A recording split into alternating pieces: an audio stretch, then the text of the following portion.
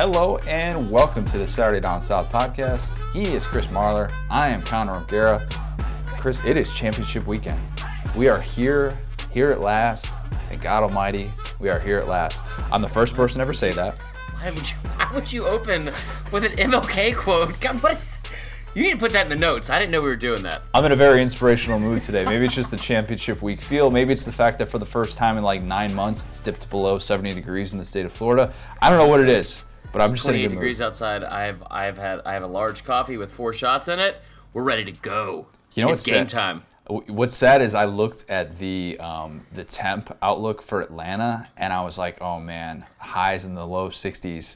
I'm going to be a little chilly this weekend. This Florida guy. You're like Allie. It's bad. It's bad. It's really bad. I'm Midwest born and raised, but it's being here for 3 years, it's not good. Bring a jacket and watch Die Hard. Get over it. I know I will. I promise I will. We're going to talk, of course, all things SEC Championship. We want to hit on the Gus Malzahn stuff that, oh my gosh, you just have to see to believe the way that this thing has turned. And then I think if we have time, we're going to get to some SEC individual award picks. Before we do all of that, got to talk to you about our friends over at Ticket City. As you know, we are excited to be partnering with them once again for all their ticket needs. Our relationship with them goes back several years as they continue to be a leader in the ticket space, especially for college football fans. Getting tickets for college football games could not be easier when using Ticket City, and they have the best prices. You're going to need it this weekend. If you're going to go to an SEC Championship, you're going to go to any of these conference championship games, ticket prices are outrageous. We're going to get to that, and it might mean too much, but they're not quite as outrageous if you use this promo code. We're going to give you the promo code for Ticket City is CMBF10. You're going to get 10% off your tickets now. That's CMBF10. Get the 10% off all your tickets right now for this upcoming weekend. Maybe you want to use it later for bowl season, something like that. Just whatever you're doing, do it on Ticket City. We have a big-time event in Atlanta. You might have heard. We got to talk to you guys about that too, because it's going to be awesome. If you're going to be in Atlanta, you would not want to be anywhere else. Marler, why don't you run through just kind of some of the details, just so that everybody can, put that their little, the little reminder thing on their phone if you use that. All right, listen up, guys. So I got a lot of roles in this company. I don't know what they all are necessarily, but one of them happened this week. It was event planning. We stumbled upon one of our good friends, Jesse Fowley, who's a big fan of the Facebook Live, as you should be, or Facebook Lives, I should say. Hit me up about and they have a watch party every week for Georgia games at Sports and Social in Atlanta. So we have teamed up with Sports and Social in Atlanta. Connor, you've never been there. I haven't. I mean, you're from Orlando, so you've been to Disney World. This place is like Disney World with booze, like for me. Ooh. It's awesome. Sports and Social is incredible. It's like a double-decker, or you just say 2-story, I think, building. 2-story right is what they say. say. Yeah, that's usually what they say. That's what the kids are saying nowadays. Right across from SunTrust Park. So it's in the Battery at Atlanta. Like literally, you could. I mean, you guys know I don't like to run. You could run to SunTrust Park. It's maybe 20 yards away. There's skee ball, there's booze, like I said, and this Friday night, not only are you going to have all those things, you're also going to have our 2 handsome faces there doing a little happy hour and Q&A and giving out some free stuff from SDS and from partnering with the UGA Metro Atlanta Alumni Association. It's a lot of alliteration. But you don't just have to be a UGA fan to come. We encourage you to come, fans of all teams. Bama fans, I'm going to need y'all to show up because I'm going to be there. So we want y'all to be there from 6 to 9 Friday night, the night before the SEC Championship game at Sports and Social at the Battery Atlanta. And it's going to be a blast. I can't wait. I mean, we're doing basically, we ordered a bunch of koozies, a bunch of stickers. We got a bunch of stuff we're going to be giving away. And then we're just going to be having a happy hour, drinking beer, talking about the big game. And then we'll have a Q&A, more formal, where you guys will have a mic and can say whatever you want to us. So I'm really excited. We would love to see y'all there. It would really mean a lot. And again, Friday night, 6 p.m. at Sports and Social in the Battery Atlanta. Really, really, really would love to see y'all there. If you just want to quote Die Hard the whole time and just make me look like an idiot, that'd be fine too. I'd even welcome people to do that. I don't know if I should tell you this little peel behind the onion that you don't know about, Connor. And so this is a live event, right? Now I've done. I mean, not to brag, but I've done stand-up for 7 years. I love hecklers. It's my favorite thing. But I mean, we're gonna have hot mics. Okay? Oh, yeah. Me and Jesse talked about it. She's like, is Connor ready for the potential questions that could come his way? Live. Oh, yeah. Live, ready to go. Thinking on our feet. I'm excited. Maybe, I do think better sitting down, but I can. That's fair. No, I'm excited though. I think it's gonna be a lot of fun. I would really love to converse with you guys. We'll get some drinks in us, and we'll talk about the game and all that good stuff. Yeah, and we could even watch Pac-12 championship. That's on Friday night because that's what they do, right? I'm pretty sure that's on Friday night. I don't even care. It is on Friday night. I don't know if we're gonna be watching it or not because they're gonna have our big faces on the giant jumbotrons too. Ooh, sick brag! Yeah. This place is awesome. Take that, Mike Leach. Boom. We're more important than your game. We're like the WAC-12. Oh, yeah, Mike Leach isn't even playing in this game. I totally forgot about that. Take that, Chris Peterson. Who called that last week? Boom. Who said Washington was making the playoff this year? Both of us, I think? Yeah. All right, moving on. All right, SEC Championship this weekend. It's going down. We get the rematch. Georgia, Bama. Nobody's really talking about this in the same light that they were last year for the simple fact that Bama has been so unbelievably dominant since losing in the Iron Bowl last year. And I think that's kind of what has fueled this whole changing of the narrative. If you flash back to this time last year, it was a real conversation about Georgia passing up Bama, Kirby passing up Saban, and all of a sudden Georgia was going to take Bama's place as this power in college football. You know, that goes into the recruiting rankings, all that stuff. We threw that out there. If you just go back and rewind 365 days, to this time where Bama was sitting at home and unsure if it was going to make it into the playoff, while Auburn is going into an SEC championship and Georgia is going into an SEC championship, and how much things have changed for Bama since scoring 14 points. Can you picture Bama scoring 14 points in a game this year? Especially against Auburn. I can't imagine Auburn scoring 26. That's a good point. So much has changed for Bama, and is all... I think even if you were someone who was like, all right, Bama's boring, whatever, even if you just look back at this 14-game stretch, you have to be amazed at how quickly things have turned and how Alabama has elevated up to a new level. We talk about this all the time on here, and this isn't just like, oh, Nick Saban's great, blah, blah, blah, whatever. Just think about this. So Alabama last year, 24 points per game against Power 5 bowl teams. Not good. Not good. This year, averaging 38 points per game in the same matchups. They've had over 41, or they've had over 50 points in 3 of those games. They beat 3 top 4 teams in this 14-game stretch. Potential to beat a 4th on Saturday against Georgia. By an average of 16 points. That's pretty good. It's pretty good. Georgia was the only team in this 14-game stretch that has been within 3 scores of Bama. That's pretty impressive. Good. Yeah.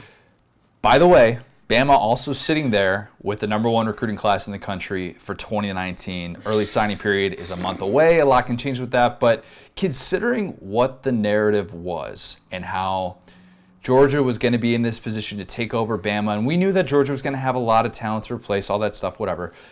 Georgia is essentially in the same exact spot that it was last year, where it had the one bad loss, but it's coming into this with a division title that it won convincingly. Still a year away, all that stuff. And Bama's a 2-touchdown favorite. It's probably the best 14-game stretch in college football history, at least any that I can think of, and what Bama has been able to do. And it's going to get overlooked because we're going to continue to talk about Bama and whether or not this can be this perfect season, all that stuff. But just consider that stretch and how unbelievable it is. And if you're a Georgia fan, even you, like, if you're sitting here with, hoping maybe for an upset this weekend, we're still talking about this like it's a significant upset, and this isn't the same even playing field that we thought it could be at this time last year. Well, and the thing is, one reason why the 14-game stretch, one reason it's going to get overlooked is because it doesn't matter. What matters is how they finish out in the next 3 games. Right. Okay. So, but what's impressive and what's alarming to me, I guess, is the national championship win. Yeah, it's huge, and I think that really, you start with the 14-game stretch. You talk about what happened with Clemson last year. You're going into that game. They're coming off a loss. Bama is against Auburn, and they're going up against number 1 Clemson, who had been impressive all year. Yep. And they had played these 2 incredible instant classic back-to-back. In the national championship games. The 2 years prior. And then, just going into that game last year, it was a night game in the Sugar Bowl, you're coming off of one of the greatest games I've ever seen with the Rose Bowl, and then to watch this boring, methodical dominance from Alabama. Outside of the Georgia game, that's really the only game that hasn't really that hasn't been like that. Every other team has just been absolutely dominant. And it's not, you're right, it's not like years past where it's like, man, Bama's winning by an average of, I think like 2017 they were winning by an average of 25 points a game. That's really good. But you could see like the flaws and the chinks in the armor a little bit when you playing against Mississippi State and ranked teams and all that kind of stuff. This year their worst game was against Mississippi State, who's a ranked team in the top 20 in the college football playoff rankings, right? And they beat them 24-0. I mean, this is one of the most impressive teams I've seen in a while.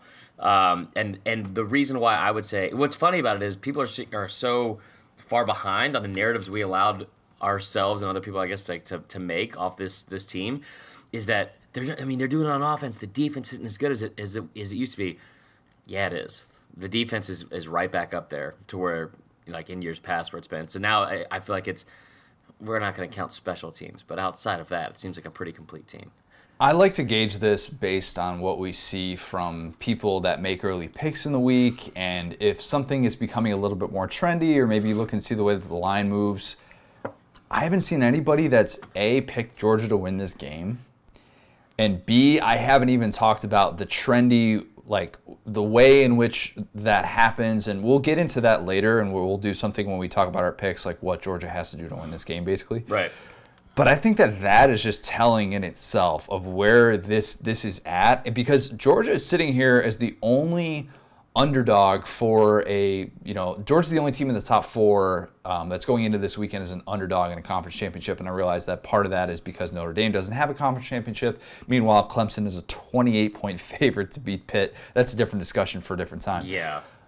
But just consider that, and consider the fact that Georgia has been really good the last month, and I don't even know what a Georgia-Clemson line would look like right now.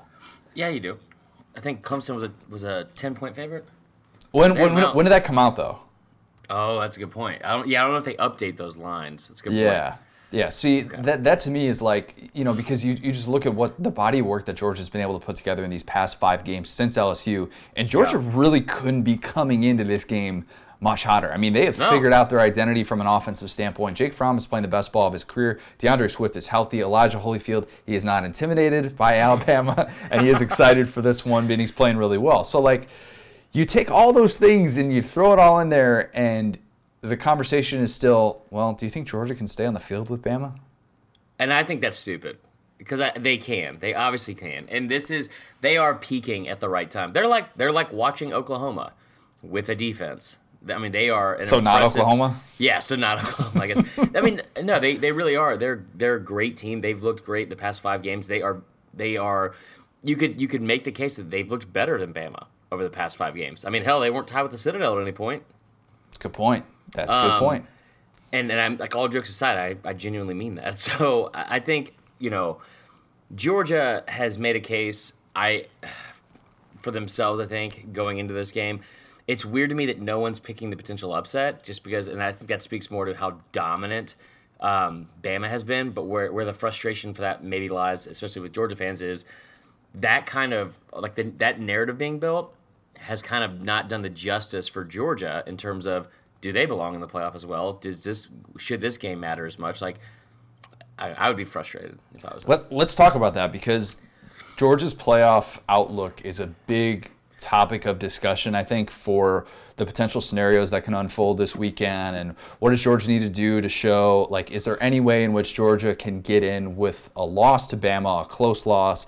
And I think that the Georgia fans are kind of holding out hope that maybe the resume, considering that they're coming into this game at number 4, the way that they've been dominant since LSU, could potentially help them in that scenario. Right.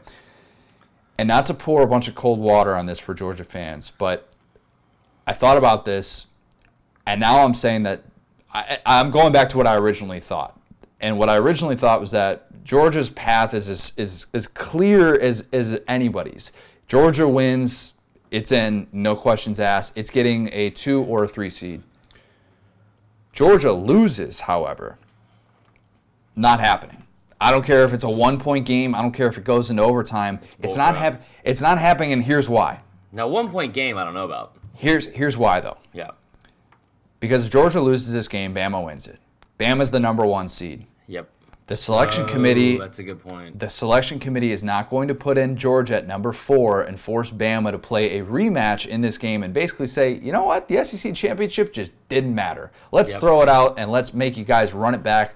SEC championship was an exhibition game. We're not going to do that. And you can't put Georgia in at a number 2 or a number 3 spot after it loses.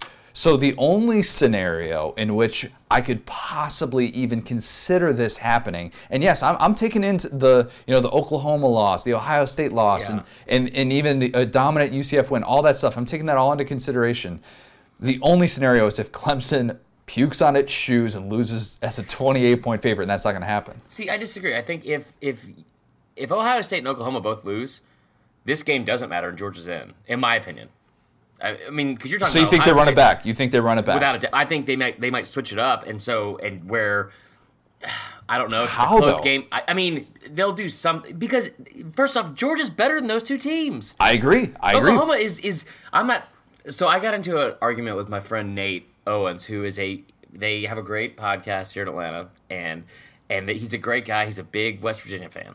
And he got so mad about how he's like, why is the narrative about Big 12 how there's no defense instead of just praising the offense? I'm like, because there is no defense. There's absolutely no defense. That being said, the argument between Oklahoma and Ohio State shouldn't be as close as it is. Ohio State lost by 4 touchdowns to an unranked team.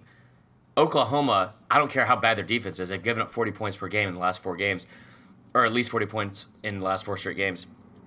They lost to Texas by 3. But it's not just about the loss. It's about the entire resume. It's about top 25 wins. It's about all that stuff. I understand what you're saying. All that, but that's what that argument that you're making helps Georgia. I mean, it makes no sense to me that you're talking about you're going through a schedule, and their non-conference schedule was not that tough, and it wasn't nearly as tough as last year. But when you're talking about coming down, like we just moved Ohio State up. I mean, we just moved Ohio State up 4 spots. Because of this impressive win over Michigan, who I think has been a facade of a team for most of the year, and we won 10 straight games. I mean, congrats in the Big Ten. I mean, like Michigan is a joke in my when you're playing teams like Michigan State and you're beating 28-7, and we're celebrating that. Michigan State was not a very good football team. Georgia went on the road. They lost in LSU in the toughest environment in all of college football. They got beat by 20. It looked bad. And ever since then, they played 3 straight teams that were ranked, and they've dominated and gotten better week after week after week. They haven't had one of these games where they've had to go down to the wire like Oklahoma has because their defense is garbage, or they've had to beat Maryland, thank God, because of like a 2-point conversion. Georgia's a better team than both these other teams. But you're right, they will not run it back, and they won't run it back. They won't run it back. That's what it comes down Unless to. Ohio State and Oklahoma both lose, I think it would be a travesty if Georgia didn't get in. I'm just saying. They're not going to sit there and all of a sudden decide, you know what? Same teams. We're just going to do this again. Then who gets in? Who gets in that scenario? You know who it is. Michigan? No, I'm saying that's the only scenario in which UCF gets in. Oh, there's no way. It's the only scenario. I think honestly, because it would at that be a point, disservice to UCF. At that point, the selection committee just says. And by the way, that's only dependent on UCF like winning by a ton of points and looking just as good offensively as they did with Mackenzie Milton. Right. But and I think these teams losing. The selection committee, which has never put in a 2-loss team, and the only 2-loss teams that have been in consideration have been conference champions. I think at that point they just say, you know what? Let's just see this Bama UCF matchup. What their job right now is to set up matchups, and that is their hope. They want to set up competitive matchups. I think don't get me wrong, I think Georgia's the better team. I think Georgia's got the better resume, all that stuff. But I keep coming back to the belief that they are not going to run it back if that happens. Now, we're talking about a wild scenario in which X, Y, and Z has to happen, and I don't think that's going to happen. Oklahoma? No, but we're also talking about a scenario in which Ohio State would be losing to Northwestern. Ohio State's going to be a 2-touchdown favorite in that game. I wouldn't necessarily expect that to happen. So this is all like far-fetched. It's very, it's very theoretical type stuff. But it is worth noting because Georgia does play this game before Ohio State plays that night game. So we're going to have a little bit of clarity, and Georgia fans maybe potentially doing some scoreboard watching after the game. I'm just saying. I think it's pretty clear for Georgia. I still think this is a win and in scenario and lose, and that's just the reality of the situation. So I know it's weird because I went back and forth on this, but then I kept coming back to that. I'm like, just can't see it happening. Yeah, I mean, I guess who do you think gets in? Because if Oklahoma and Ohio State both win, Ohio State's getting in. No, I think if all things are neutral and if Ohio State, and let's say they both win by like 21 points, Oklahoma's getting in. They tipped their hand on Tuesday night. Yeah, the body of work. It's about the body of work throughout the entire process. And what they showed us on Tuesday night is that Oklahoma's resume is still more trustworthy. Ohio State coming into that Michigan game was ranked number 10 in the country for a reason. It did not look like a top 4 team for a very long stretch of the season. Yeah, it got that really quality win against Michigan. That's a better win than anything that Oklahoma has. But it's still about the entire body of work. Yeah, and if Oklahoma takes care of business, Oklahoma's going to be in Ohio State. I hope that's what it is too, because this is what's frustrating for me, and this has been a lot of Ohio State fans have a lot of things that Ohio State fans have said this week is, it shouldn't just be about the one loss. Like in the same thing as last year, like, well, we had one bad loss to Iowa. Yeah, you lost to an unranked team by more than 4 touchdowns. And then lo and behold, you did it again. You talk about like showing up and throwing up on your shoes. Like, yeah, like if you went to the prom as a junior and pissed your pants and then showed up the next year and it was like, you got this, dude, don't do it. Don't do it. You made a bathroom break before you got here. Don't have any punch. Make sure you wore the pee pads, all that good stuff. And then you're like, I don't know, Boys II Men comes on. You're like, oh, here we go again. And you pee yourself again. You're like, why did I wear a white tux? I don't know, Ohio State. Why did you wear a white tux? So anyway, we need to make sure we save that clip. But like Ohio State talking about how, like, well, it's one loss. It's one loss. It is one loss, but where they get themselves in trouble this year, and you're right, it should be the body of work, where they should be in trouble for this year, where they should be penalized, is it's one win. It's one impressive win they've had all season. And it's their whole body. I mean, like, I'd heard somebody, I think Jesse Palmer said last night, and he's like, we saw what they're finally capable of doing. I was like, well, cool, man. That's awesome. It took 11 games for y'all to get, or 12 games for y'all to get there. The rest of the season, what were y'all doing? Peeing your pants. I just kept thinking of Buckshot Calvert wearing the white tux. If peeing your pants is cool, consider me Urban Meyer. So, I mean, yeah, the whole thing is I think it's going to end up being a travesty if Georgia loses, and we'll get to our picks later about that. I mean, if you're an SEC fan, you want Georgia to win. Oh, I mean, yeah. I mean, it creates the perfect scenario because I think Bama's in already. I think the ticket is punched. I don't think that there's, contrary to what Danny Cannell said, I don't think there's any question about it that Bama is in. I mean, we'll talk more about that later, but gosh, man, a new low for him. It honestly was, and I've said this the past couple weeks. I really actually like Danny Cannell, and I know what he's doing, and I get it, and like, I mean, we've had this conversation with other people, and like, dude, they're trolling. Just don't bite into it. I'm like, no, I'm gonna bite into it right now. And this whole thing about like the LSU rank, like, one, it's irrelevant. It doesn't matter. We're gonna get to it, and it might mean too much, so we'll talk about it later. But let's pick this game because Georgia. I want to just map out this scenario and say this is how Georgia wins this game. I don't think this actually happens, but Georgia wins this game if it has the best pass rushing game of its entire season, and it discovers what's been a weakness for this group throughout the year, and it gets pressure on Tua in the same way that Mississippi State does, but it also then, Georgia's got more offensive firepower than Mississippi State did, of course. So from a defensive standpoint, they follow that model. Basically what I'm saying is Georgia plays the perfect game, and that's the only way that Georgia has a chance to win. But it starts with getting the pass rush onto it and then just hoping that you hit on enough big-time plays. I don't think that happens, but what is your pick for this game? Well, no, you go first. All right, I'll go first. I've been saying all week 45-28 Bama. Now, I'm going to say this, and I'm going to be as non-biased as I can. I grew up in the state. I've watched this a bazillion times. There's not one part of me that is worried about this game from Alabama. And I think more so than anything, it's because of the outcome. The outcome doesn't matter for Bama fans. But I also don't think Georgia has enough to necessarily beat Alabama. Like, I think it's one of those things where to beat Bama, you're going to have to get up by 2 scores early and put them in a panic mode, and put them in a situation they haven't been in before. They are going to get after Tua. They're going to have to blitz him. They're going to have to get. They are going to run the football against Alabama. This rush defense is not as good as it has been. Don't get me wrong, it's good. It's real good. But they are going to have to run the football, and they're going to have to get big plays. And I think that's the biggest thing that separates these two teams. So Bama's like fourth in the country with plays over 20 yards or more, explosive plays. Georgia's number one in the country in defense and has been for the entire year for plays they've allowed that are 20 or more yards. They've only given up 25 all season. So Georgia's going to have to gash Bama a couple times with DeAndre Swift and all that kind of stuff. Get some big plays, maybe Mecole Hardman. I don't know, maybe a block punt. Maybe a block punt where all 11 men are onside. I don't know. Regardless, I don't think it happens just because you're asking this team to do a lot, and you're also asking them to be able to stop what Tua does. And I think that where the game is won, like when I talk about the explosive plays, if you're going to have to bring somebody extra to get to Tua and pressure Tua, right? Which means then you have Jerry Jeudy, on an island, Henry Ruggs, Irv Smith, Josh Jacobs, Devonta Smith, all of them. Devonta Smith won the national championship game last year, and he's like the least heralded player on this offense. Irv Smith is going to have a field day. Josh Jacobs is going to have a field day. I just don't think they can do it for that. I mean, they're going to have to bring pressure, and when they do, you're going to be in trouble for most of the day. So you're picking Georgia is what you're saying? I think Georgia covers. I think it's a 10-point game. I think they score late. It's a backdoor cover.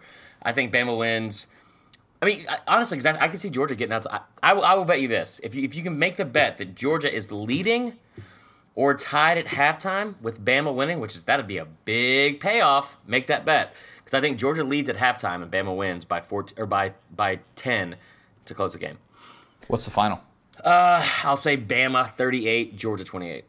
All right, picking the same exact total for Georgia as I did. Whatever, that's cool. Did you really? No big deal. No, you said 45-28. I said 38-28. Yeah, same total for Georgia. Oh, okay, yeah. Cool, whatever. Let the record show that 38-27. There you go. Thank you. Appreciate that. Let the record show. Just have an original thought. What are you talking about?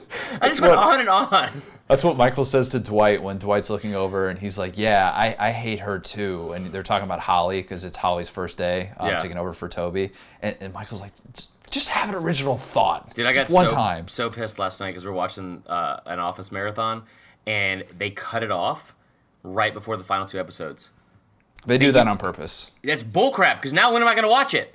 On Netflix, Sunday morning at 9 a.m. Well, we lost the Apple remote, or I lost the Apple remote. That's another thing you got to know about before you get here on Friday. Anyway, moving on. One thing you also need to know about Friday, my man, is Connor's going to be staying with Uncle Chris this weekend. You know what that means, brother. We're going to be bunking up. No, we will be sleeping in separate rooms. However, you are going to be exposed to living with Uncle Chris. You should have just ended the sentence right there. You're going to be exposed. You're going to be exposed to living with Uncle Chris, which means 3 meals a day. You know what we're going to be having. Texas Pete and Bud Light? Texas Pete and Bud Light, brother. Woo!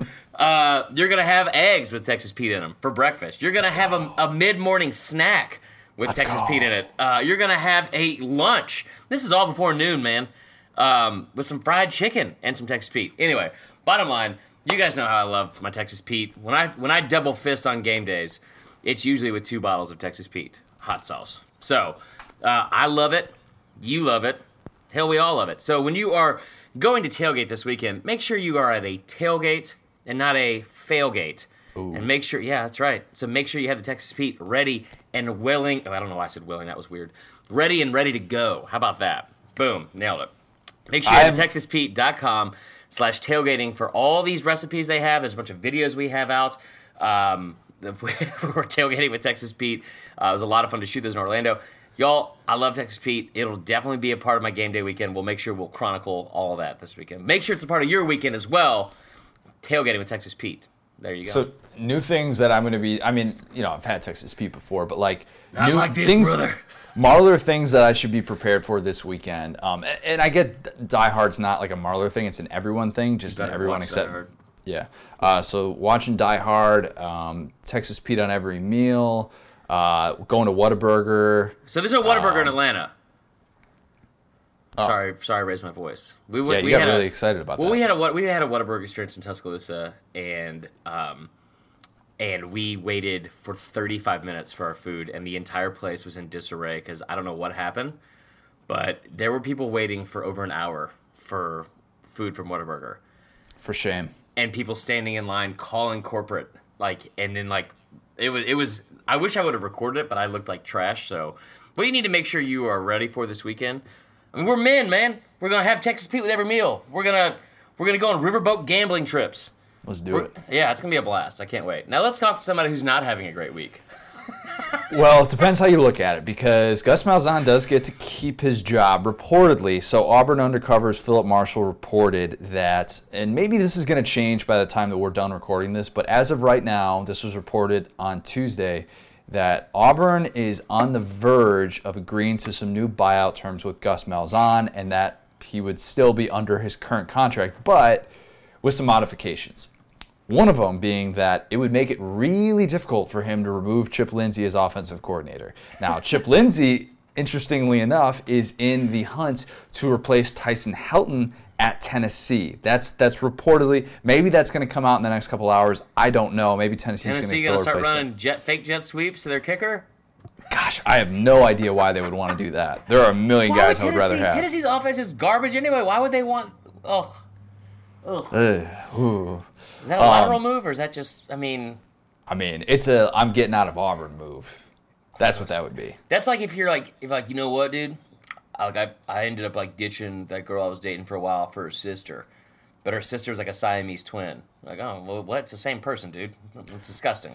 It is different, though, in this. Jeremy Pruitt last year gave Tyson Helton $1.1 or $1.2 million to run the offense, because that's not Jeremy Pruitt's thing, and he put it entirely in his hands, whereas Chip Lindsey at Auburn, obviously, he's got Gus on his shoulder saying, hey, what are you doing there? Hey, what's going on? Hey, let's do it my way. That play ain't worth a dog crap. Your Gus is really good. It's really good. First off, I would like to. I don't know if we're allowed to say this or not, but I think we should stop calling him Gus Malzahn after this and start calling him Cuck Malzahn, because he is really, really embarrassing himself. Are we not allowed to say that? No, I don't know if we're allowed to say that. We'll check with the bosses to see if we're allowed to. What is he doing though? He had so much leverage. You talk about the 365 days. Oh yeah, that's an interesting discussion in itself. So Auburn has essentially said, if you're going to stick around here, you're going to do so with some tweaks and modifications. Just showing, Auburn's reminding everyone that contracts don't really mean anything, because last year, let us not forget that Jay Jacobs was essentially a lame duck AD, and he gave Gus Malzahn the 7-year, $49 million contract. Somebody lit you up on Twitter about that earlier. Whatever. Come at me. Okay. I wrote why I thought this whole thing with Gus Malzahn, whether you agree with it, whether you're pro-Gus, whether you're anti-Gus, whatever, why Auburn is the most bizarre Power 5 job there is. Yeah. It is so strange when you think about this, because if you just look at Gus Malzahn's buyout terms, that alone would make you pause. I'm trying not to laugh. But I'm not doing very good. You're not succeeding. If you're not familiar with this and you are curious about what these current buyout terms look like, here's what they are. So everybody's talked about the $32 million in 2018. That's what it would cost Auburn to fire him.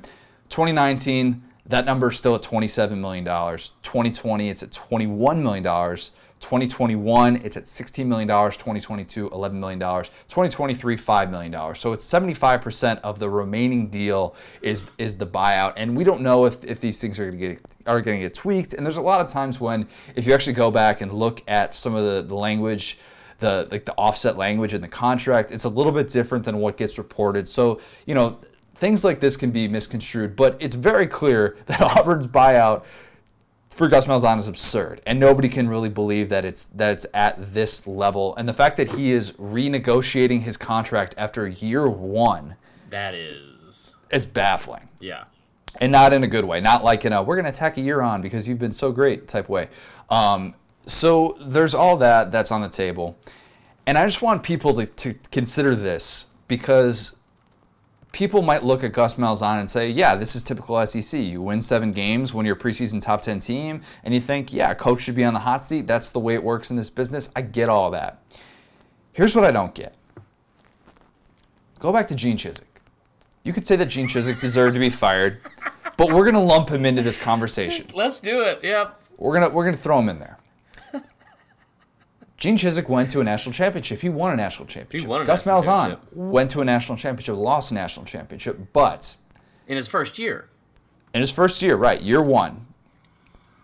If Auburn did fire Gus Malzahn, and it looks like they're not going to, and they're just going to rework the terms of this deal, whatever, Auburn would have fired 2 coaches that went to national championship games this decade. Yeah. They would have, if they had fired Gus Malzahn this year and decided that $32 million was worth eating, that is 2 coaches that you fired who went to national championship games that you decided $40 million, we'll eat that. Because they gave Gene Chizik $7.5 million to walk. So all of that taken into consideration, $40 million to pay 2 coaches not to work after they went to national championships for you, that thought in itself, I can't get over how unbelievably rare that would be, to considering how tough it is to get to a national championship. I'm not saying that Gus Malzahn is necessarily the world's greatest coach, but that thought in itself is wild. And this is where I have a hard time understanding. I've long since said Auburn has better fans. They have more rational fans. All their fans went there. They're not in the 85% that Bama fans are. Like you are? Exactly like me. I've always said that. This got brought up on Twitter, and I want to discuss this. This is one of the reasons why I have this long-standing theory and assessment of all fans as being absolutely delusional about their like, what's that line from Drake? Know yourself, know your worth. And Auburn's a great school. It's a beautiful campus. It's academically better than Bama. Great. Beautiful campus, beautiful co-eds, all those things. This person says, Stu Man for AU, every coach since the 80s, starting with Dye, who won several trophies, has either gone undefeated or won the SEC. Chances are you'll win. If you don't, you'll get rich trying. Auburn has some of the deepest pockets, in parentheses, billionaire boosters in the country. And he's right. He's right. But what's weird about that is what you just said. So if this kind of like either win or go home mentality, that makes sense at a place like Alabama, where you have, let's just say, 12 real national championships, not even the fake ones they made up. So 12 real ones. Auburn doesn't have that kind of history. It's bizarre to me that this is a team that when they redid their locker room last year, after the national championship game, they actually painted a giant thing on the wall said 2017 SEC West champions. That was after you lost the conference title game and watched your in-state rival win a national championship. If y'all had won a bunch of national titles and you were used to this kind of mentality where it's like, you have to win here or you're gone. I don't care how much money we have sunk into this. But no, you go out and you hire Gene Chizik, who had a 5-19 career record as a head coach, and pay him millions of dollars to shout out Iowa State. Shout out Iowa State. And then you bring in a high school coach that was a high school coach he was, and it was in 2006. That's not a very long time from 2006 to it definitely was. That is an actual. I wish you could see how your computer screen is frozen right now, and the face you're making looks like an incredible emoji. That being said, they hired Gus Malzahn. I'm not saying Malzahn's not a great coach, or actually I am. He's not a great coach. He's a good coach, but what you guys are doing down there, it speaks so highly to just putting yourselves on blast, to knowing that the athletic department and people that are running the university aren't running these decisions. This is a small group of good old boys. And when you say high-powered officials, just say what you mean. Just say Jimmy Rain, Yellowwood, and like 4 other dudes that are making all these decisions, that are tired of being boosters and shelling out millions of dollars for your basketball arena and your football program and these giant, stupid jumbotrons, and then going 7-5. Just say what it is. I'll get off my soapbox. That was a good one. That was pretty good. It's just, I fully mean it when I say Auburn has better fans, they're more rational and all that kind of stuff. But when they do stuff like this, it blows my mind. 'Cause it's like, dude, $32 million for a buyout that they're willing to pay. There's a flip side to this. And I'm going to kind of correct what I said on Twitter the other day, where I think don't I leave it. So what I said on Twitter, I'll get the exact quote pulled up here, but it was essentially Gus Malzahn's current predicament is why I think Auburn is like one of the worst Power 5 jobs to have, at least like during, while you're there. And that I think, of course, until the buyout kicks in. So the flip side of this is actually Auburn one of the like 10 best Power 5 jobs to have, because it's essentially a get-rich-quick scheme. Yes. I mean, that's what it is. Like, you get this job if you're a Group of 5 coach, you're a high school coach, whatever. You're a Power 5 coach who hasn't had a whole lot of success, and you go and you get that money from Auburn.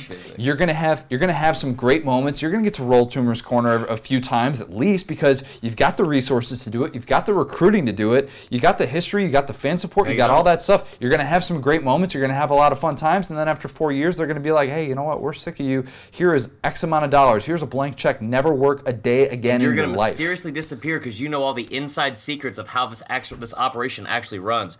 And that is why Gene Chizik was brought in. And let's not forget, I don't care how this sounds, Connor. Let me just get this out there. If you think this sounds delusional or crazy or any of that, never forget that when Cam Newton was being recruited by Gene Chizik, who was a 5-19 coach, on December 11th, the second week of December, this is an early enrollee kid, that second week of December, his final 3 teams he was considering were Kansas State, Tennessee, and Mississippi State, and he miraculously ended up at Auburn. The AD is not making these decisions. This is why $32 million isn't a lot of money. If it ain't got yellow on it, you don't want it. Trust me. I think, too, interesting in that story, that Auburn Undercover for 24/7 Sports, I don't think the story had Alan Green's name in it. Alan Green, of course, is the first-year Auburn AD who took over for Jay Jacobs and wasn't in that story. So that just kind of says it all about what the involvement is in this whole thing. This whole story with Gus is just see to believe it type stuff.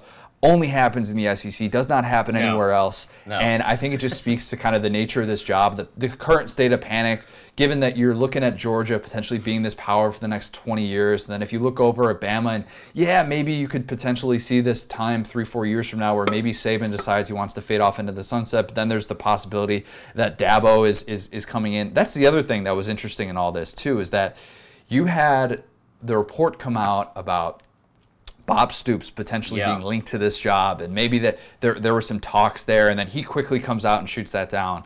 And they're, you the saw report, plane tracker? Right, plane trackers, which mean everything in this day and age, and it can totally be like a scout or something like that. Yeah. But we never talk about that. There's that whole thing, and I was talking about this with our editor Chris Wright, and saying how, if they were actually going to fire Gus, the crazy thing is that they would probably do it to make a Jimbo Fisher-like offer to their next coach. Right. They would basically give him like a $75 million contract guaranteed. And again, I think it's getting further. Bobby Louder is not running this whole thing anymore, and the guy who had Victoryland has now passed away. Rest in peace. But when those three were in charge, and that's not a far-fetched thing, you talk about like Auburn getting a guy and getting a big name like that and going for 10 years, $75 million, that's not far-fetched at all. But when you talk about like only in the SEC, you explained to me that how less than a decade ago, or right over a decade ago, a program like this that has this much pride in hiring a head coach and at this university and a commitment to winning, why in the hell are they hiring a coach that was 5-19 as a career head coaching record? Shout out Gene Chizik. We got to get him on sometime soon. Same haircut as Ed Orgeron. He's a long overdue guest that we'll definitely have on. Honestly, after what I just said, I don't know if we should do that. But let's move on. I don't know. Real quick, by the way, just get ready for, if you thought the state of Alabama blew up in 2013 after Kick 6, just wait until Dabo, who is pretty frustrated with Clemson right now, decides to walk and go over to Auburn and sign like some 10-year, $10 million deal, or 10-year, $100 million deal, just pull like the John Gruden or something like awesome. that. Awesome. I hope that came off as more factual, because those were facts and not James Carville. It's just, I think what we said is factual, and I don't mean to say that like to hate on Auburn. I think it's fascinating. I think that the way that this whole thing has developed and how they value contracts is just it's mind blowing, and it says a lot about the current state of college football. But own who you are. Like I said, like Drake said, know yourself, know your worth, but do not do this whole thing about being how like we're a family and we're all in and we're committed to each other, and then go out and hire fall guys like Gene Chizik, and then and Bruce Pearl's your basketball coach. Get out of here. That whole get it. All right, move on. We need to stop. Let's talk SEC individual awards. I gotta go to church. Let's map out. We got Offensive Player of the Year, Defensive Player of the Year, Coach of the Year, and we can even throw in. Do we want to do a Freshman of the Year? I mean, I think our Freshman of the Year. Freshman of the Year. It's pretty obvious, right? I don't know. It's Jalen Waddle probably, right? What about that kid from Tennessee? Was he a freshman? Garantano's not a freshman. Not Garantano, the defensive player. You could probably go through and find a bunch of guys around the conference who are very worthy. I suggested Jalen Waddle, kind of tongue-in-cheek, joking that I left him off my top 10 list this year. Let's do offensive, defensive, and Coach of the Year. I think the offensive is as obvious as anything is right now. Tua's winning this award. There's no questions about it. My question more so is just how will his season be remembered? Is it going to be considered better than 2012 Johnny Manziel, 2007 Tim Tebow? Well, Tebow had 50. Tebow had 50 touchdowns, but not for, that was a team that only won 8 games I'm that offended, year. Well, including the bowl game, too. I'm offended you left off 2010 Cam, and I actually mean that. 2010 Cam should be on there as well. I just didn't have enough room on that line. So I think that is what separate. I think that is probably the better example than 2012 Manziel, and because Manziel caught lightning in a bottle late. Like none of that Heisman talk was really happening. God, I wish you could see how your face is frozen on this picture right now. But that didn't really catch on until late when he beat Bama, and then they went on this stretch where it was like, I mean, do you remember that Cotton Bowl against Oklahoma? Where he had like 550 yards of offense. I mean, what he was doing was crazy. Cam was just this, and I can say it from a Bama fan watching it, was like this whole season. It was like, okay, when is it going to stop? At some point, surely you like, it's 4th and 1. At some point, surely somebody will stop him. And it was like, nope. He was just so dominant the whole year, and he was so great. So I would say it was on that kind of level, but I don't even know if it was as... He has so much more help around him than that 2010 season. And it's tough because we're comparing Tua to 3 quarterbacks who have the rushing numbers to back it up as well. So it's just a little bit different from a passing standpoint. I think no question about it. Tua has had the best single season of any SEC quarterback in the 21st century. I don't think there's much debate about that. Right. Considering that he already has more than 40 total touchdowns, 36 passing, 5 rushing. In basically 9 games, because he hasn't played in the fourth quarter of all these games. So, 3 total fourth quarter passes all year. Honorable mention for these, maybe you could add some if there are some that come to mind. I left off Benny Snell. From honorable mention. Just because I think some of the production, from an efficiency standpoint, wasn't kind of where it needs to be if you're a Conference Player of the Year honoree. But I did include Travion Williams, Jerry Jeudy, and A.J. Brown. Yeah. Now, Travion Williams, I think, is the main one. What a season, man. Good for him. Tremendous year. I mean, can't say enough about what he's been able to do in Jimbo Fisher's offense. He talked about how excited he was to play with a fullback, to play with, an offense that wasn't just spread it out. He would have games where he'd be invisible, under Kevin Sumlin. And he's going to be one of those guys. He's going to be really interesting NFL draft study. I don't know if that's going to be this year or next year, but guy's gotten a ton of work throughout his college career and has delivered. He's definitely worthy. He'll be a first-team guy. Yeah. Let's go SEC Defensive Player of the Year because I think this is a lot more debatable, and I think you can go in a lot of different directions with this. I have 5 guys for honorable mention, and I think you can make a good case for all of them. You missed one, too. Did I admit Deontay Thompson? Nope. Who's the one? Okay, so honorable mention I have Quinnen Williams, Grant Delpit, Devin White, Jeffrey Simmons, Montez Sweat. Dejon Harris, man. Dejon Harris, Arkansas would have been a good ad. Led the conference in tackles. Leads conference in tackles. And he was second last year, too. So I would have him on there just as an honorable mention. This is a 2-man race. It's between Quinnen and Josh Allen. Agreed. And honestly, I think the most impressive for me between the two is Montez Sweat, only because Montez Sweat did it 2 years in a row. It's hard for a sack guy to do this 2 years in a row when you're able to start, kind of shifting your line and like, being able to, I guess, like protect your quarterback and shift protection like on your line. I mean, he put up double-digit sacks last year. He's a beast. He's so fun to watch. I love watching when he's like, with all due respect to any tackles out there who have had to face him, it's actually really fun to watch a tackle who is jumping off, who's jumping, false starts and clearly is overmatched by him. He was fun to watch in the Egg Bowl. But I think Defensive Player of the Year is Josh Allen, and I think that it's because of the all-around stuff, right? So we talk about how he's second in the country in sacks. He's got 14 sacks, and even when he isn't getting sacks on the quarterback, like that Mississippi State game. We're only in 1 sack in that game, but he took over in the fourth quarter. Yeah. And he's got, the numbers are great, 18 and a half TFLs. He's got 5 forced fumbles, 2 fumble recoveries. But to me, what stands out with him is not just that he's an edge rusher, but that he is so good in pass coverage. Yes. He has made so many big-time plays. He's a complete player. He's everything you would want to have in the middle of your defense. And I think, to me, just what he's meant to that program and that team this year in this historic season, I think he's going to be the guy who ends up winning it. And I think he deserves it, to be honest. And so there was a thing on Thinking Out Loud the other day on SC Nation, and they were talking about this. And it was talking about Josh Allen, like what his yearbook, like his senior quote would be in like a yearbook, and it was "See you next year, Khalil" or something like that. Like he has been like the Khalil Mack type player in the SEC, and I thought going into the season that would be more of like a Devin White type guy. But you're right, man. He can get off the corner. He can get you like in the backfield.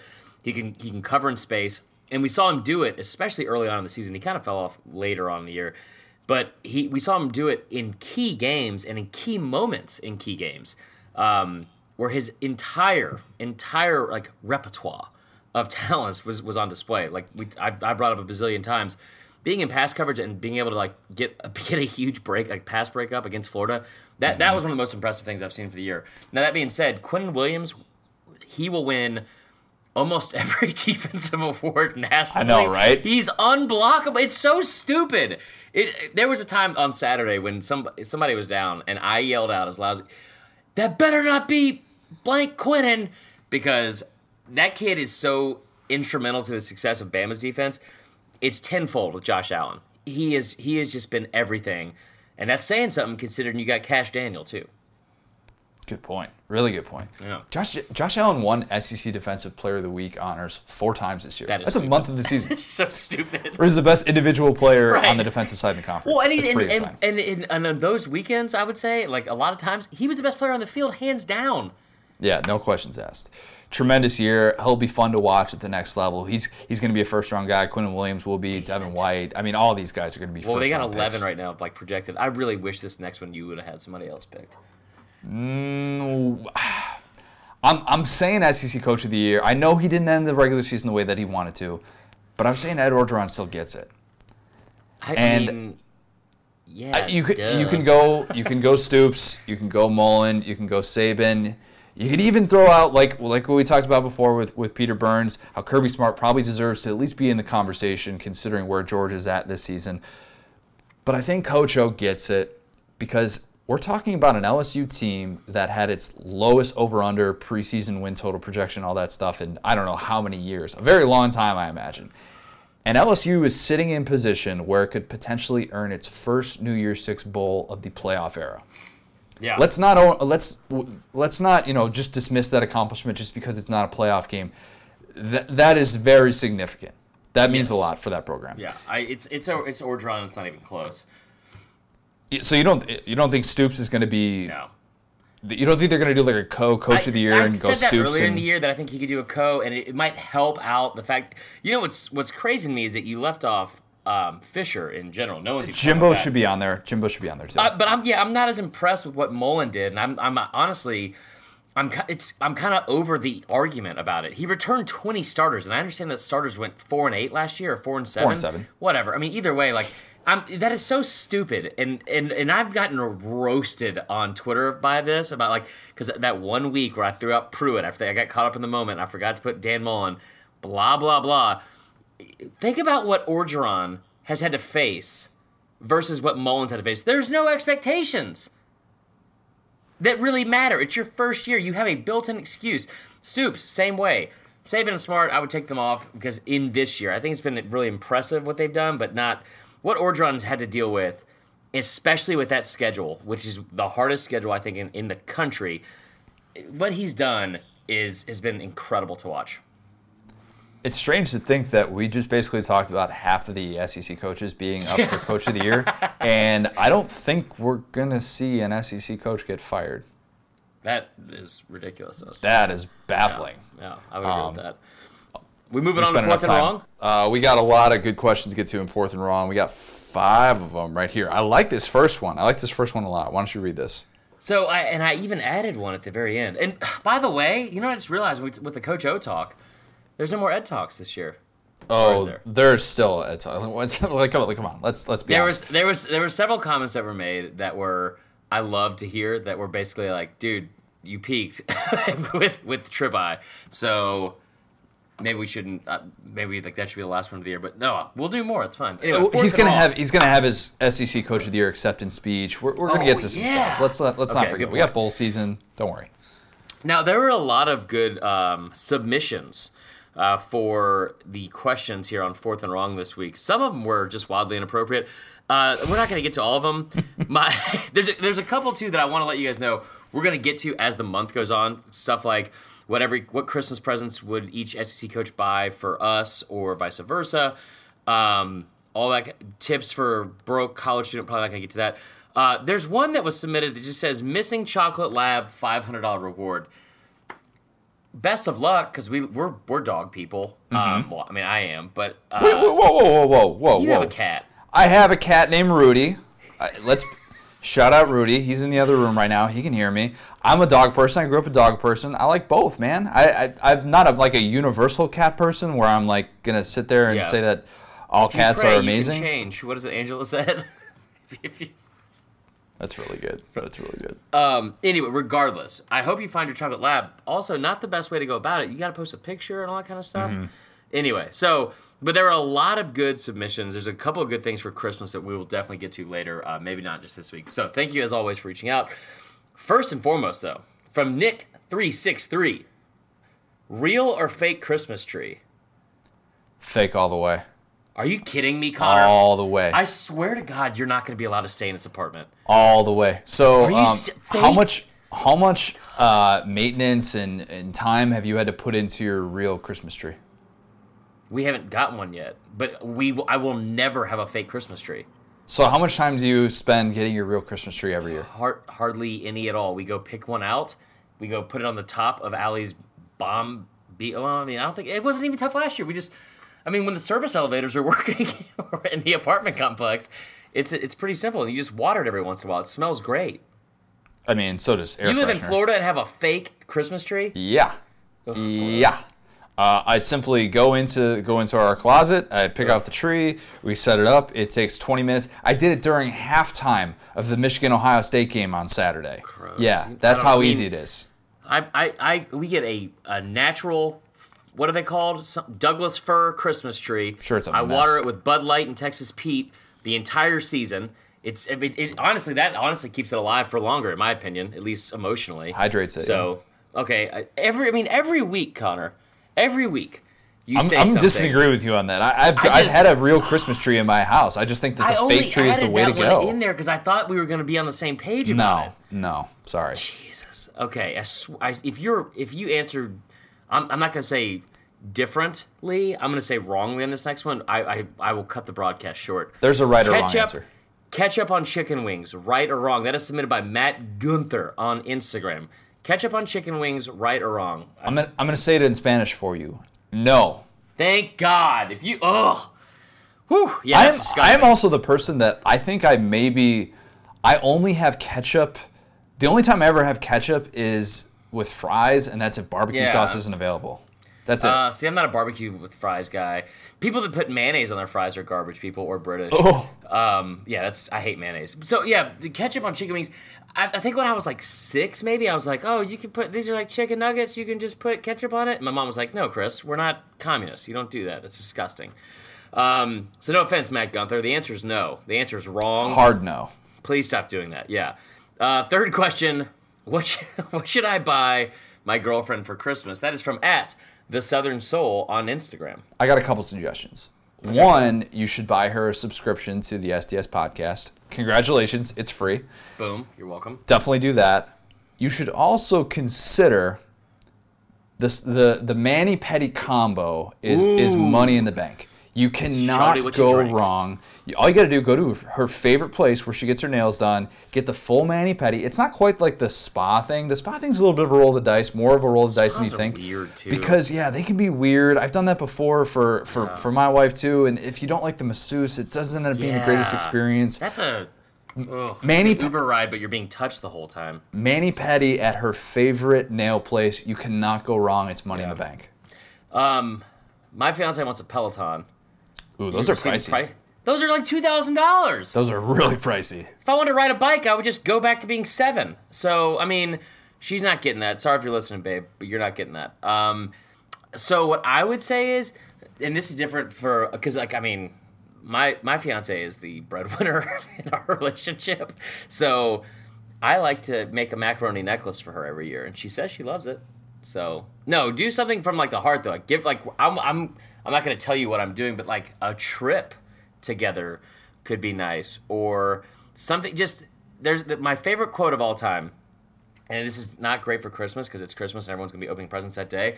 This is from the movie Finding Forrester. This is the key to, not the absolute key, but it's a key to any good relationship. Unexpected gift, unexpected time. Just listen to some key words and some things that she says, like what Connor just said, like her favorite mani-pedi place, and just out of nowhere, surprise her with one. So my best advice to you, give her something right before Christmas. Smart. I like that. I like that Unexpected gift, unexpected time. You're welcome. That is like the key. Not the key, but anyway. Question 4. What do we do now that college football is over? That is from Sandwich Harris on Instagram. All right. This is pretty simple. You've been loading up that DVR for a reason. You can rewatch the entire season, pretend that the season just happened again, and that's going to cover at least, 4 months in here, something like that. You can sprinkle in, your spring football, your draft. That's going to take away some of your time. You can start talking media days right around that time, and pretty soon the season's going to be started back up again. All you got to do is just rewatch the season. Yeah, I have most of the games recorded. I'll tell you what I'm going to do, and that is, honestly, it's been a long season. I'll probably take a little bit of time to just kind of like relax and unwind, maybe watch some Netflix for like a week or so. But once it gets to be like when February hits, the day after the Super Bowl, it's the most panicked day in America, I think. It's the worst. It is like the Sunday scaries, like when you've like drank all weekend and you have like this there's no way to fix your anxiety and you're just like panting nonstop, kind of how I am like always. Mm-hmm. That's how I feel the day after the Super Bowl. Now, I will say also, the Tuesday after the national championship game is usually fine for me because I'm celebrating a national championship. It's whatever. But the Wednesday of that week is pretty tough because it's like, oh my God, it came and went so fast. And that is what she said, for one. And two, what I'll end up doing that day is whatever I want to make me happy. I will eat my feelings. I will watch The Office. I will lay in a ball and listen to anything besides Uncle Cracker. Just stuff that makes me feel better. Do you, boo-boo. Treat yourself. Maybe get that mani-pedi. I don't know. You make me smile, said the great Uncle Cracker. Unbelievable. Number 5, most annoying Christmas song. That is from God Bless Us Everyone on Twitter. Why don't you go first, because I feel like I know where you're going and I'm going to disagree with you. Well, I'm going to say 2 things. And I meant, because I realized I didn't say this on the Halloween episode. The Monster Mash is the single worst song in the history of music. It is god-awful. It should never be played outside of just Halloween Day. The Monster Mash is unequivocally the worst song in the history of the world. Now, for Christmas, my least favorite song of all time, probably and I hate to even say it because of that sweet Hawaiian prince that plays quarterback for me, but that Mini Kalinka Wonka. I don't like that one. I would say that's up there. I thought, and I think if you ask this question to the general public, they would, go Mariah Carey, All I Want for Christmas Is You. If you don't think that song that they would, I think the general public would say that. I am not saying that. If you don't think that song is catchy, you're lying to yourself. For one, it's catchy. Yeah. It's catchy as crap. Let's just admit it. Why do we have to try and deny that song is super catchy? I don't want a lot for Christmas. That was pretty good. I'm shocked that you hit that note. Dude, honestly, I've been working. Bay is a really good singer, and I've been practicing. But yeah, that song rules. What's the most annoying song though? I don't really know if there's like a most annoying. 10 turtle doves, 5 golden. They do all the counting. I don't need to count. And how long is that song gonna last? Too long. Way too long. And that's it's most all annoying. Crappy gifts. Yeah. You proud of me for not saying blanky? It's all blanky gifts. Let's end with It Might Mean Too Much. Before we do though, actually, yeah, go ahead. Man, threw me off my game. Sorry. It sounded like you had something important to say. I do, but I'll wait till after. It's very important, so make sure you stick around, guys. All right, we alluded to this earlier. Danny Kanell's new low. He tweeted this out after the rankings came out. And part of this made sense, part of it, the last part didn't at all. No, it's ridiculous. Danny Kanell tweeted, Washington should be the highest-ranked 3-loss team. They lost all 3 games on the road by 5 points or less. Well, technically, the Auburn game was neutral site, but whatever. It's not really that close. And they damn sure didn't get shut out at home or give up 74 points in a game. Basically, Danny Kanell saying that Washington should be ahead of LSU because let's not forget that LSU just let up 74 points in that game against Texas A&M. We don't need to put in there that there were 7 overtimes played. That's not important. That doesn't move the narrative. So the reason why this bothered me personally is because, like I've said, I have recently said, I don't mind Danny Kanell, and I get what he's doing. He's a funny dude for the most part, and I get what he's doing. But a couple weeks ago when I made a comment about when we first started going back and forth, and I kind of questioned it for a minute. I was like, wait a second, is he serious or kidding? Because he made some comment about manipulative journalism and has us manipulating and changing the narrative in our favor. And I don't know if he meant with the SEC or SDS or whatever he was saying. It's probably SDS. It probably was SDS, and that's fine. That's whatever you want to say. I don't I don't write for us, so I don't care. That's not true. I do. I defend us to the death. But when you say stuff like that, and keep in mind, I say stuff that are hot takes or whatever, and I get fired up. There was absolutely no reason to you made a good point. Washington is maybe they should be the top 3-loss team. It's an irrelevant point at that, but who cares? You're right. You went out of your way to ruin your own argument. What in the hell are you talking about? 7 overtimes. Doesn't matter. Doesn't you need to factor in the conversation. This is all about just looking at the bare facts, which is what Danny Kanell is so good at doing. I would give him the benefit of the doubt. It was so weird. I would give him the benefit of the doubt and say that he's just trying to troll or whatever. But when you listen to Ryan Russillo talk about him, if you listen to Russillo podcast and you hear the way that he talks about Danny Kanell, he's a guy who spent at least a year, maybe probably 2, co-hosting a show with him. Yeah. And he says, that's the most annoying thing that Kanell does is that he's serious about this. He tries to play it off and say that he's kidding and he's being sarcastic. If you look at his Twitter bio, he'll be like, I need a sarcasm font. It actually makes him mad, and that's the depressing thing about this. Is you're just come on, guy. This was the weakest point I've ever seen him make, and it's oh my god, The only thing I can think of is to be I don't like watching. I'm not even gonna get into it because it's gonna be an inappropriate example and analogy. But it just made me so mad because it was dude. Even this is Uncle Chris talking. Even I know you're above that. What are you doing? What are you doing? Ross, what are you doing, man? God dang, Danny. What are you doing? Anyway, no, we'll close with that. And if you want to see more passionate takes like that, this is before we get to the 5-star reviews and all that kind of stuff. I want to say one more time, guys. Really, really, really hope you guys make it out Friday night at Sports and Social. Yes. This is not one of those plugs that we're doing where you skip ahead. I want to see y'all there. I personally bought a bunch of free stuff to give away for you guys, so you'll be there. On Friday night, we'll have happy hour. We'll have a Q&A. We'll have me and Connor will be live. I might try to grow out a beard. Who knows? But make sure you're at Sports and Social Friday night, the night before the big game. Come to happy hour down south, starting at 6 o'clock. It'll end at 9 or triple question mark for however long we have fun. Yeah. But make sure you are there. We would love to see you there. And that's about it, guys. Please, please, please come on out. It's our first time doing something like this. So, I don't want it to end up like my 6th grade birthday party where no one shows up and Way it's too just soon. me. Way too soon. Yeah, well, just make sure it's not me and my, like my parents. That's all I'm saying. We got 2 5-star reviews to get to. I'll read the long one. Let me read the first one from Lumberjack BW, and then we'll get to the Aggie fan who felt like we disrespected him. And we did. Subject line, what's smoother than Bud Light and hotter than Texas Pete? This podcast. I enjoy this podcast on my long drives to and from work. The Coach O segments are wait for it, legendary. You messed that up. I messed that up so bad. I'm sorry. Shout out Barney Stinson. I'm sorry I got your line wrong. My bad. Unbelievable. All right. Now, this is from Dropkick Aggie. The subject line is SEC, SEC, SEC.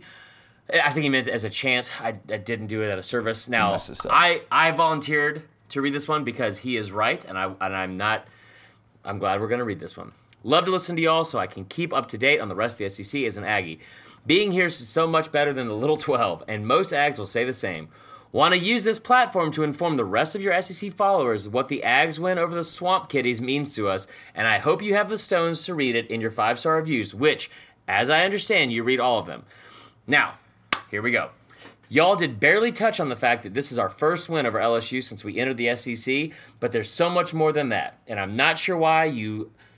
Wait, hold on, I'm sorry. I'm not sure why some of these weren't covered in the podcast since some are widely known. We went 3-1 in November, a month where we always, in caps, struggle. Parentheses, big deal for us. Undefeated against the SEC at Kyle Field this season for the first time since we joined the league. Parentheses, and only defeat at home was to number 2 Clemson by 2 points. Aggies are number 2 in the SEC West for the first time since we joined the league. Mon has solidified himself as the absolute, undisputed leader of this team. By the way, he did not back down or quit, even through struggles in this game and the last few weeks. The team overall showed, in all caps, grit in the face of an impossible task. So many years before, under the previous staff, we would have folded, but when they saw an opportunity, they got it done. I have goosebumps right now. More and more confidence and excitement about the future of the Jimbo Fisher era of Aggieland, and a perfect way to cap off an exciting yet stressful up and down season. I respect your opinions that you think there was bad officiating. Everybody has a right to do so, absolutely. But to allow that to keep the focus on LSU losing in all caps and barely touch on A&M winning in all caps in the pod is disappointing. Y'all are usually better about looking from both teams' perspectives, especially since you spent plenty of time delving into why this game was so important to LSU, who didn't even win the game. Dude, Dropkick Aggie, you could not be more spot on, and I apologize. And I'm not saying this in any kind of sarcastic way at all. I appreciate you calling us out and calling me out because you're right. You're right about every single thing you said, and we did do a disservice to A&M fans and what happened in that game and kind of fairly reporting it from both sides.